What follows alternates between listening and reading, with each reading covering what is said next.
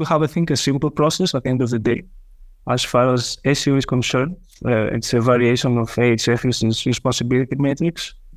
So you essentially have with that someone who can assist you with the research of any given topic, someone who is knowledgeable about the subject, who isn't the same person who does the research. How could he be? Someone who can write about the subject, and someone who will finally edit the final product. We all strive for more nowadays, more traffic, more revenue, more growth. In this never-ending battle for more, it's easy to forget what's important. So what is important? Building real relationships with real humans and trying to be better each day without caring quite so much about getting more. After all, by building real and meaningful relationships, you'll have way more than you ever need. The SaaS SEO Show is a platform for meaningful connections and honest conversations with people who are real, hard-working practitioners and high performers in the SaaS industry. We're here to learn and get inspired by them, and we hope you do too. Now, here's your host, George Galiotos. Hello, everyone, and welcome to another episode of the SaaS SEO Show. I'm your host, George Galiotos, and today I'm very happy to be joined by Ilias Galiotos. Ilias is a marketing professional passionate about SEO, digital advertising, and lead gen. Ilias has successfully contributed to digital marketing efforts in both emerging startups and well-established brands. He's currently the senior SEO and paid advertising manager at MarineTraffic, powered by Kpler. And yes, I would like to welcome you at the show. Thank you, George. Very happy to be here. It's an honor. So, as we do with every guest here at the show, like a little tradition we have, can you please share a few things about you and your journey so far, so that we can have context as to like who you are today and what you do at MarineTraffic? Sure thing. I've watched every episode, so I know the intro was coming. As of late, I've been in the demand generation capacity here at Kpler, who has acquired MarineTraffic. I've been in this position for the past 4 years. Before that, I was again in demand generation capacity at the cybersecurity company ESET. All in all, I've been in marketing for 10 years in the demand generation capacity. SEO is my preferred tool, but I also tackle advertising, and I've also done a couple of projects that ultimately have helped me towards this. That's an intro of the satisfactory. 10 years, so you must have seen like a lot of changes so far, and I don't know what your thoughts are about the recent changes, like with AI and Google and so on, but we will discuss about all this. Before we move forward with some of the questions I prepared for today's episode, for people who haven't heard of MarineTraffic and Kpler before, can you please give us just a quick overview of what MarineTraffic is, maybe who is a typical customer and who gets the most value out of its products? Yeah, sure thing. MarineTraffic is a maritime analytics provider, the leading maritime analytics provider. We provide the maritime data to a wide range of professionals, such as supply chain professionals, vessel owners, vessel operators, and fleet managers, port authorities, governments, and so on and so forth. Essentially, most maritime professionals have a case to use a tool such as ours. They make more informed decisions, and then we can help them get more visibility, whether they want to track the shipment, the vessel, whatever it is that they may do. That sounds your typical. That doesn't sound like your typical, SaaS. Like when we hear SaaS, when we think about SaaS, we think about like MailChimp or HubSpot or anything like that. But this is, as I hear it, it's very niche and very like specifically tailored to a specific, target audience, right? If not audience, an industry, the maritime industry, which is a bit more traditional, I would say. Yes, our tool isn't as viral as the ones you mentioned, but in this space, it has a lot of traffic. And as you can imagine, everyone involved in it generates a lot of traffic, but not everyone is a maritime professional. So we get hundreds of millions of users every year. But the secret as to every freemium product-led software as a service is to convert this to a paying customer, know him better than the average user, and have different case studies, workflows, situations for both. What we essentially do is we group these people to two personas. The one is the supply chain professionals, the people who are interested in tracking their cargo. So they use our system to do that, either to a container or the vessel carrying the container itself. So this is category number one. And we have a different category number two, and for the ones operating the vessel or a collection of vessels, the fleet, and the ones who own this fleet, who are interested in maintaining it, finding its safest route, checking out how much carbon they are emitting, and other things of that nature. So we group them thusly, and everything else, if it's not a paid user, we might be more interested perhaps in our map or some other rudimentary metric which we can provide. Okay, so we have two core segments. From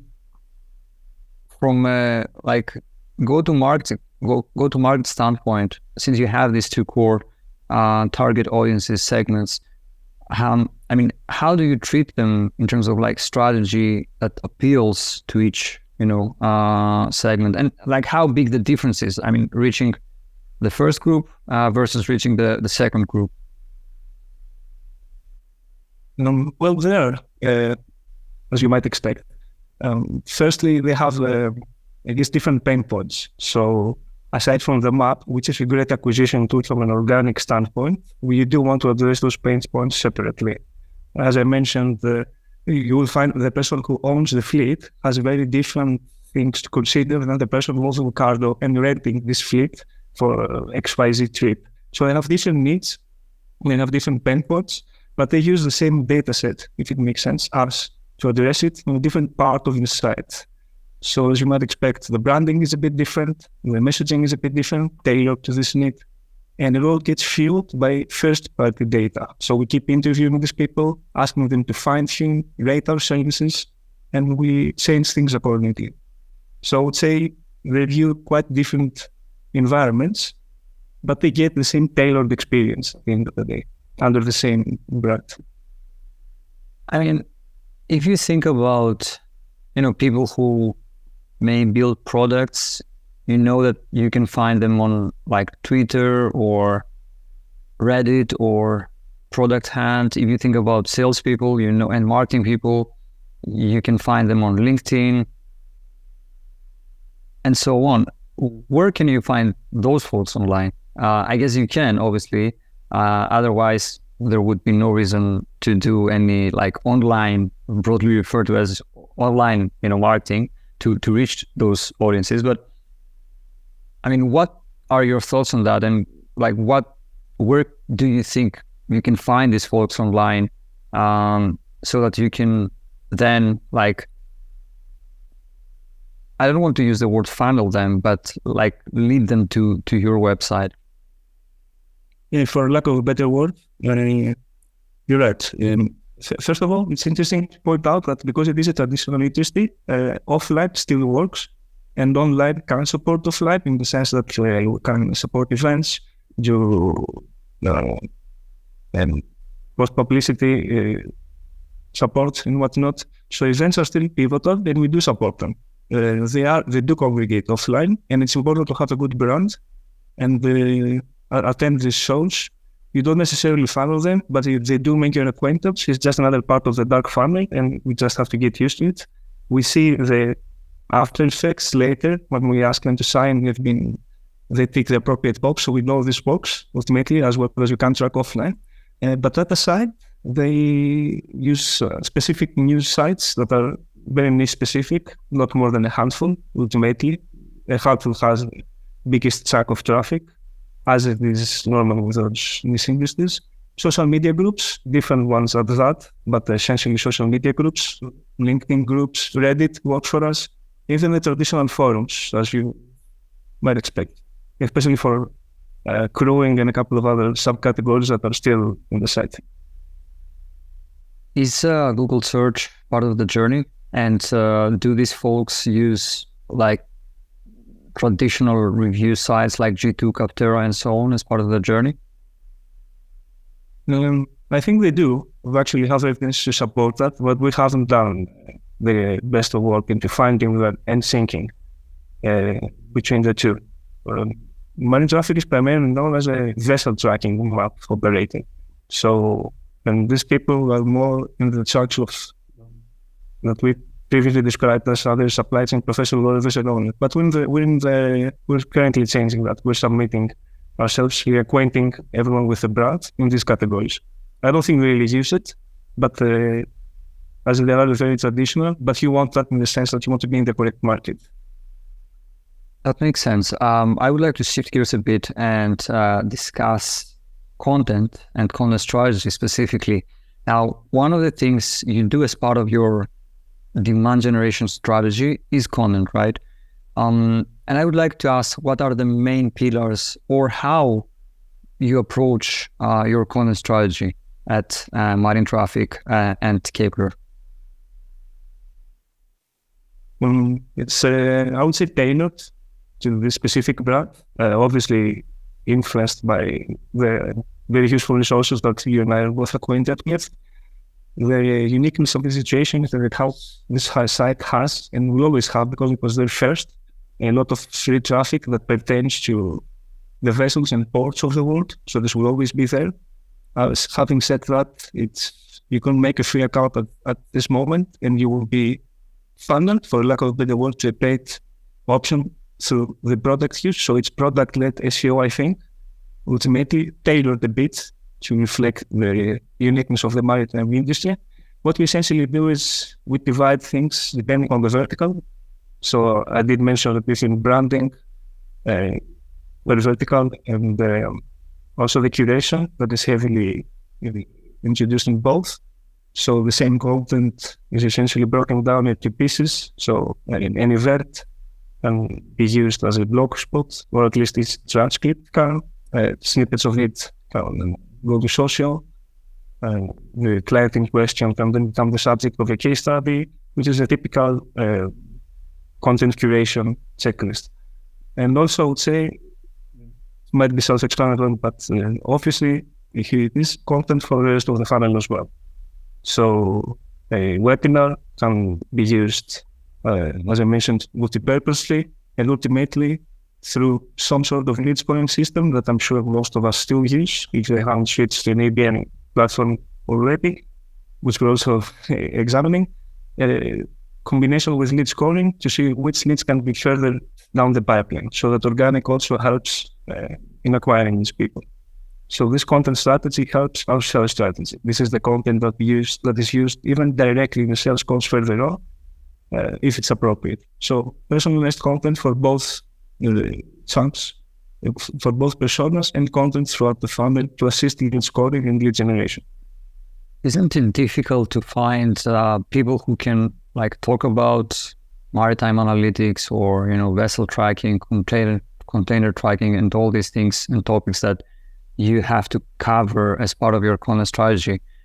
I mean, as I understand it, there has to be some sort of knowledge and expertise around the topics that the writer is going to write about, and at the same time being, I don't know, up to date so that the piece doesn't doesn't read boring, right? And it's engaging for the reader. Oh, definitely. It is challenging indeed. But we have, I think, a simple process at the end of the day. As far as SEO is concerned, it's a variation of AHF's responsibility matrix. So you essentially have with that someone who can assist you with the research on any given topic, someone who is knowledgeable about the subject, who isn't the same person who does the research. How could he be? Someone who can write about the subject, and someone who will finally edit the final product.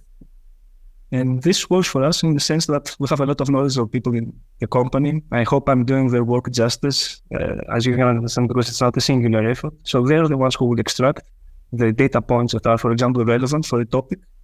They're the ones who make sure that we have a high degree of confidence in this data set.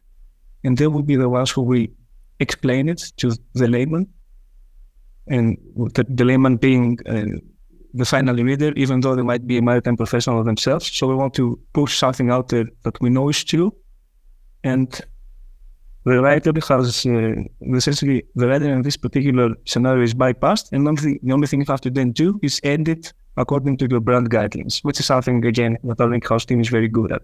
So because we have the in-house team, because we have the data, the writers and the editors, we follow a simple linear process, slightly variated when compared to HFSs, as I previously mentioned, and we can essentially be sure that what we're posting is correct. Okay, that makes sense. One thing that you mentioned earlier, like when I asked about where can you find your target audience, these two segments online, you mentioned like the fact that there are some media outlets and like news websites where I guess most or many of these people spend time online reading news. One thing that's interesting about your industry is the fact that often, and unfortunately not for a good reason, there are certain news that break, or vessels that went missing, accidents, and so on. My question is, how do you handle these incidents, considering that you bear the responsibility of data accuracy and factual information, and that many of these news websites may rely on MarineTraffic and Kpler data to, write a piece of content about something that happened somewhere in the world? That is indeed the case. The analogy that I like to use here is that of the weather report. So imagine if you have the weather report that gives you a forecast, and then you take appropriate actions according to the data. But obviously, this data is shared everywhere, and everyone can do what they think is most relevant. So in a way, we don't handle the accidents ourselves. If you notice, even though we have a great coverage pertaining to the accidents, we don't actually cover them. We don't quote on them. There is no MarineTraffic or Kpler spokesperson. I don't think there ever will be who will comment on any particular incident. But what we can do is provide accurate data, which in the context of the accident, become YM, YL pages, I guess, for lack of a better word, in Google's eyes. And even though they use some of the rankings when this is newsworthy, they maintain the high rankings there as something you can trust data-wise. There is no storytelling behind those pages. They insert via JavaScript the most latest data with a high degree of confidence. So there is no story there or anything of the sort when it pertains to an incident. It's just the right information that happens to mirror the situation. So, for example, if something happens on someone in, let's say, a boat has an accident, you could see the help sinking together to go help the boat or something like that. So it is just like the analogy of the weather report. We give out the weather report and everyone can use it as they see fit. We don't actually, we don't advertise, obviously, in such instances. We don't use it in our narrative. We're just happy to support and help when there's trouble, I guess. You mute the jet, sorry. That makes sense. However, I wanted to ask about cases where people use MarineTraffic data, right? And I guess that happens quite a lot. How do you ensure that in these cases, and it may be a media publication or a news site or whatever that used and referenced MarineTraffic's data, how do you ensure that all these publications and websites reference MarineTraffic in the right way? I mean, are there cases where you have to reach out and say that, guys, here you use our data, but you haven't inserted the link back to our website to that relevant page or whatever? Or is it just, it happens so much at such a scale that you can't control it and do something about it? That's indeed true. It does happen at a true scale. Now we go beyond the niche sites, beyond the maritime industry-specific sites. We have been featured across the board. There is a dedicated team for it in-house, which is doing a spectacular job. They break bread with CNN, Fox News, the New York Times, every publication under the sun. Our backlink, we have 700 million backlinks for the last quarter, the last time I checked it. So this definitely happens a lot. This is also part of the model because we allow a lot of this information for free. You can have an account and check it out. But as it happens, when it comes to leveraging news, this we can influence to a degree. So being up the dedicated team, we have guidelines from an SEO perspective, including the nuances that you'd want covered, such as the anchor text or perhaps a UTM to track some traffic. This can become the basis of the conversation later on also, as we tend to collaborate with a couple of news outlets, depending on how they use their data and if we like the way they report things. Obviously, we're not into sensationalizing things. So again, you will find no quotations or nothing of the sort indicating MarineTraffic having to do with this. But we do make sure that we give them the same data that we would if we were an original article. So our data team makes sure that we have a very high degree of confidence in this data set. And what it says is factual. And from there on out, it's the publications is data to use as they see fit. Okay, that makes sense. In the same topic, I want to discuss something that I would like to hear your thoughts and get more information on, which is the fact that many websites can integrate or embed your vessel map into their own website. First of all, is that right? Is that correct? And if so, can you talk about that a bit? Such is the case for us. Yes, indeed. It's a win-win situation. We've done it since day one. We essentially allow limited access to users using the map in an embedded form via another site. It's very popular with travel blogs, with maritime blogs, with local news sites, everyone really. It's essentially a win-win situation. We get more visibility, we become the trusted source vastly, and they get to have access to data that is most relevant to them, really. So, for example, you can imagine a lot of Piraeus local ports or blogs, for example, they just use the Piraeus view. They view Piraeus via MarineTraffic in an embedded map. It's a win-win. They cover locally the page, when we get the trust signals back. Was an example. Let's see. Yeah, okay, that makes sense. By any standard, MarineTraffic's website is huge in terms of traffic, right? At least according to Ahrefs. How do you separate the signal from the noise for such a big website, and really focus on getting and maintaining visibility for the terms that matter and can have a business impact? Well, that was indeed interesting. Something we always try to fine-tune, obviously. As I did mention, there's a lot of freemium traffic on the site. We have millions, dozens of millions of visitors, only a percentile of whom are to become our final customers. Only even fewer of them are a ideal customer. So we want to grow exponentially. So this is something we always work on. I would say a very important distinction is whether or not the user is a professional user of the platform or not. Obviously, if he isn't, there's no need to bombard him with email sequences. There's no need to have him in any marketing list or everything of the sort. He can be excluded from all of this. He can keep enjoying the program. That's how essentially it was built, so that's fine. And secondly, again, with the user, with the data that the user would give us to what vertical he belongs, we cover the two main chunks, the different experience that SEO gets. Obviously, this is generated from the user. So if we know that you are a supply chain professional, we can obviously give you a better experience. We can point you to the proper direction on the site. We can onboard you. And this ultimately helps you also. And ultimately, lead scoring, I say, combines the two in a nice way. You want the people who are qualified enough to talk with your representatives to be able to do so. You want to create a pipeline for those people.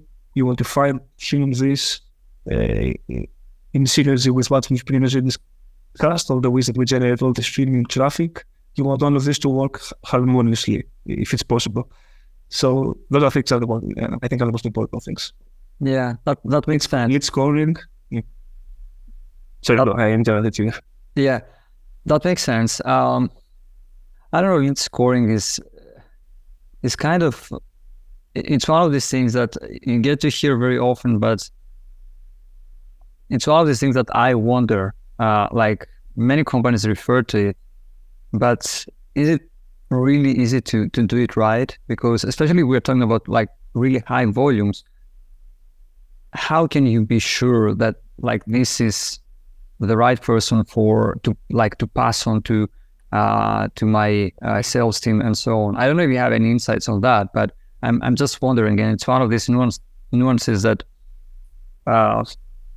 I always wonder, like, is anyone doing this really well and have really nailed it? I don't know. I think everyone changes it according to the goals. I don't think it's something set in stone. I think it takes a lot of cross-functional effort to nail it. And I think that a lot of people are switching to ABM if they haven't already, which is something we're also exploring.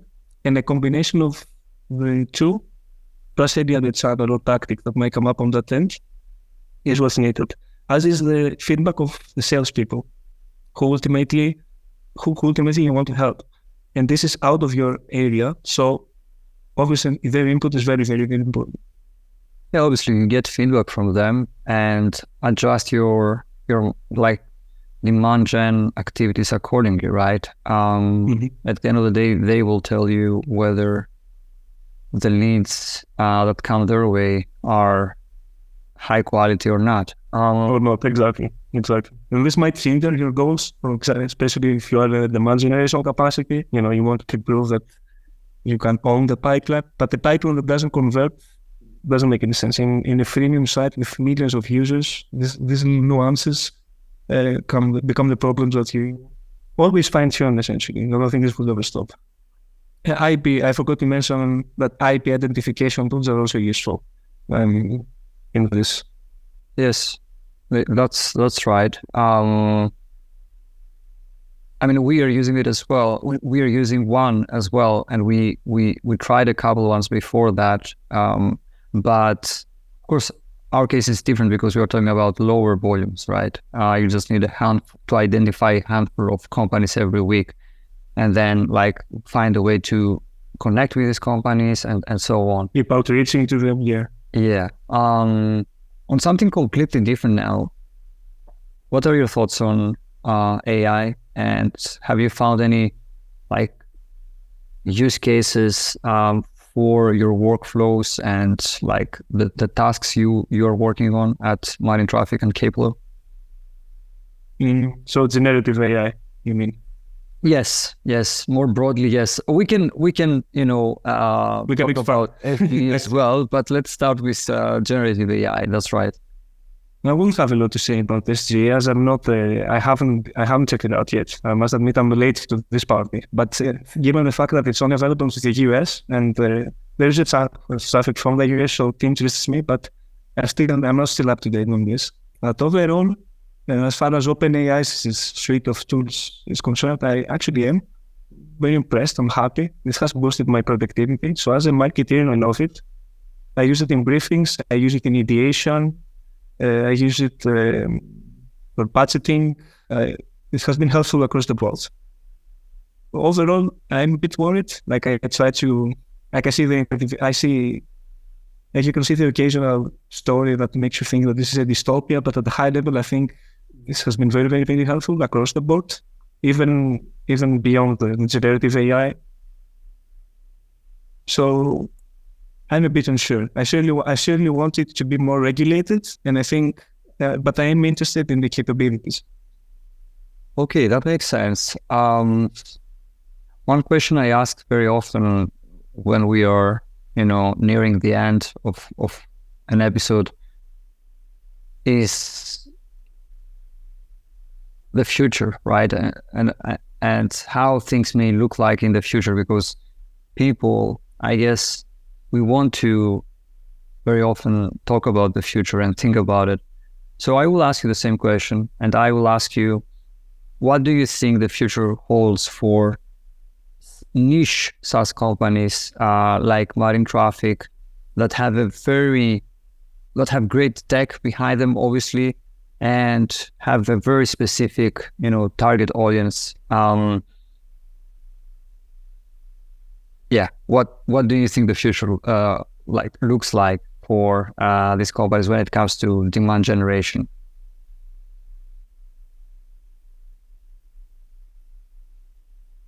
I would say remote first, international setting. The only constraint now would be the time zone, surely for all these companies at this point, which is good also for the talent pool.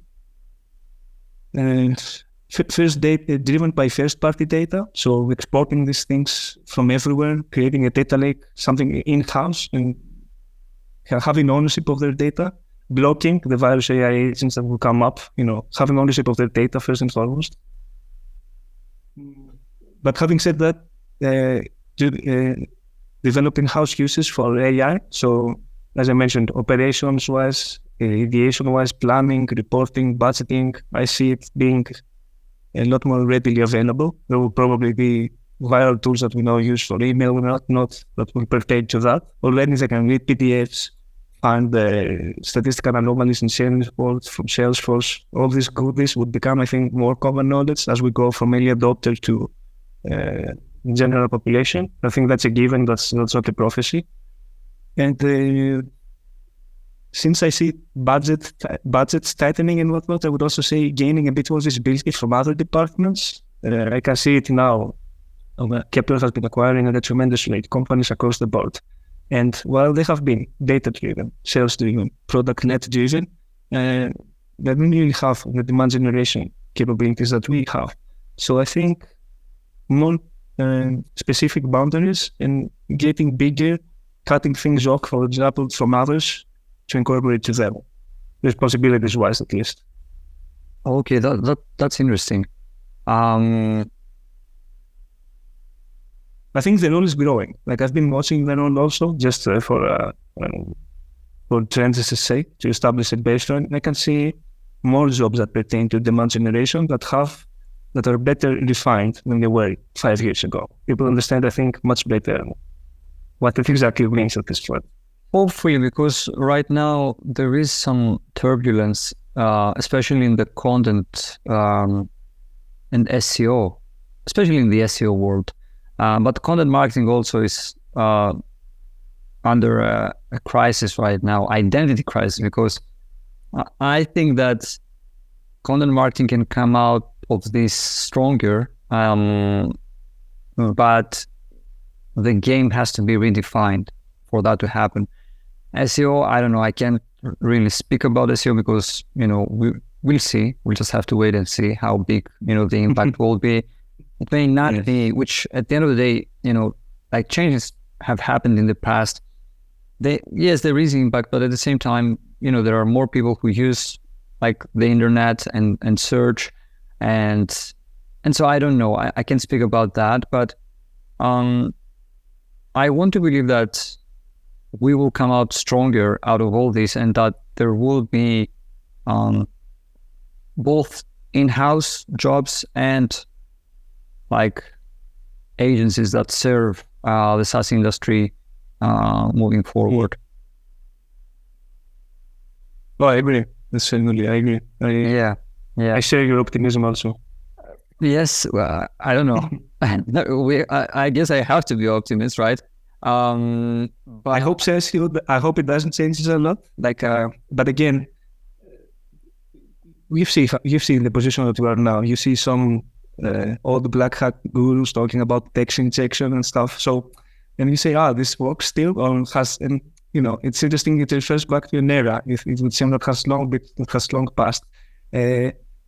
It's good that we can always change things. Like I'm taking the generative AI intro. I don't think this will make me a better handler of FG, but if things are to change, we ought to be ready.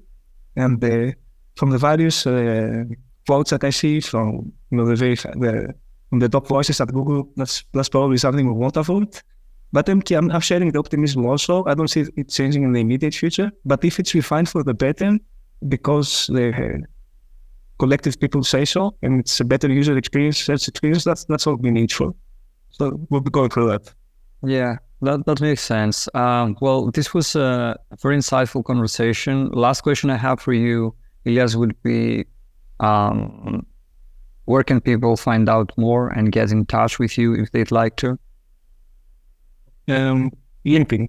Everyone can hit me up on LinkedIn, just as long as you don't send me backlinks, folks. And I can respond to everyone. Everyone gets those. Okay, so we will drop your LinkedIn profile URL in the show notes. And I would like to thank you very much for joining us and for finding the time to do this. Thank you, George. Thank you. It's been an honor. Thank you so much. Another episode of the SaaS SEO Show has wrapped. We hope this episode has taught you something new too. We'd like you to connect with us so you can keep up with all the new content that we're creating.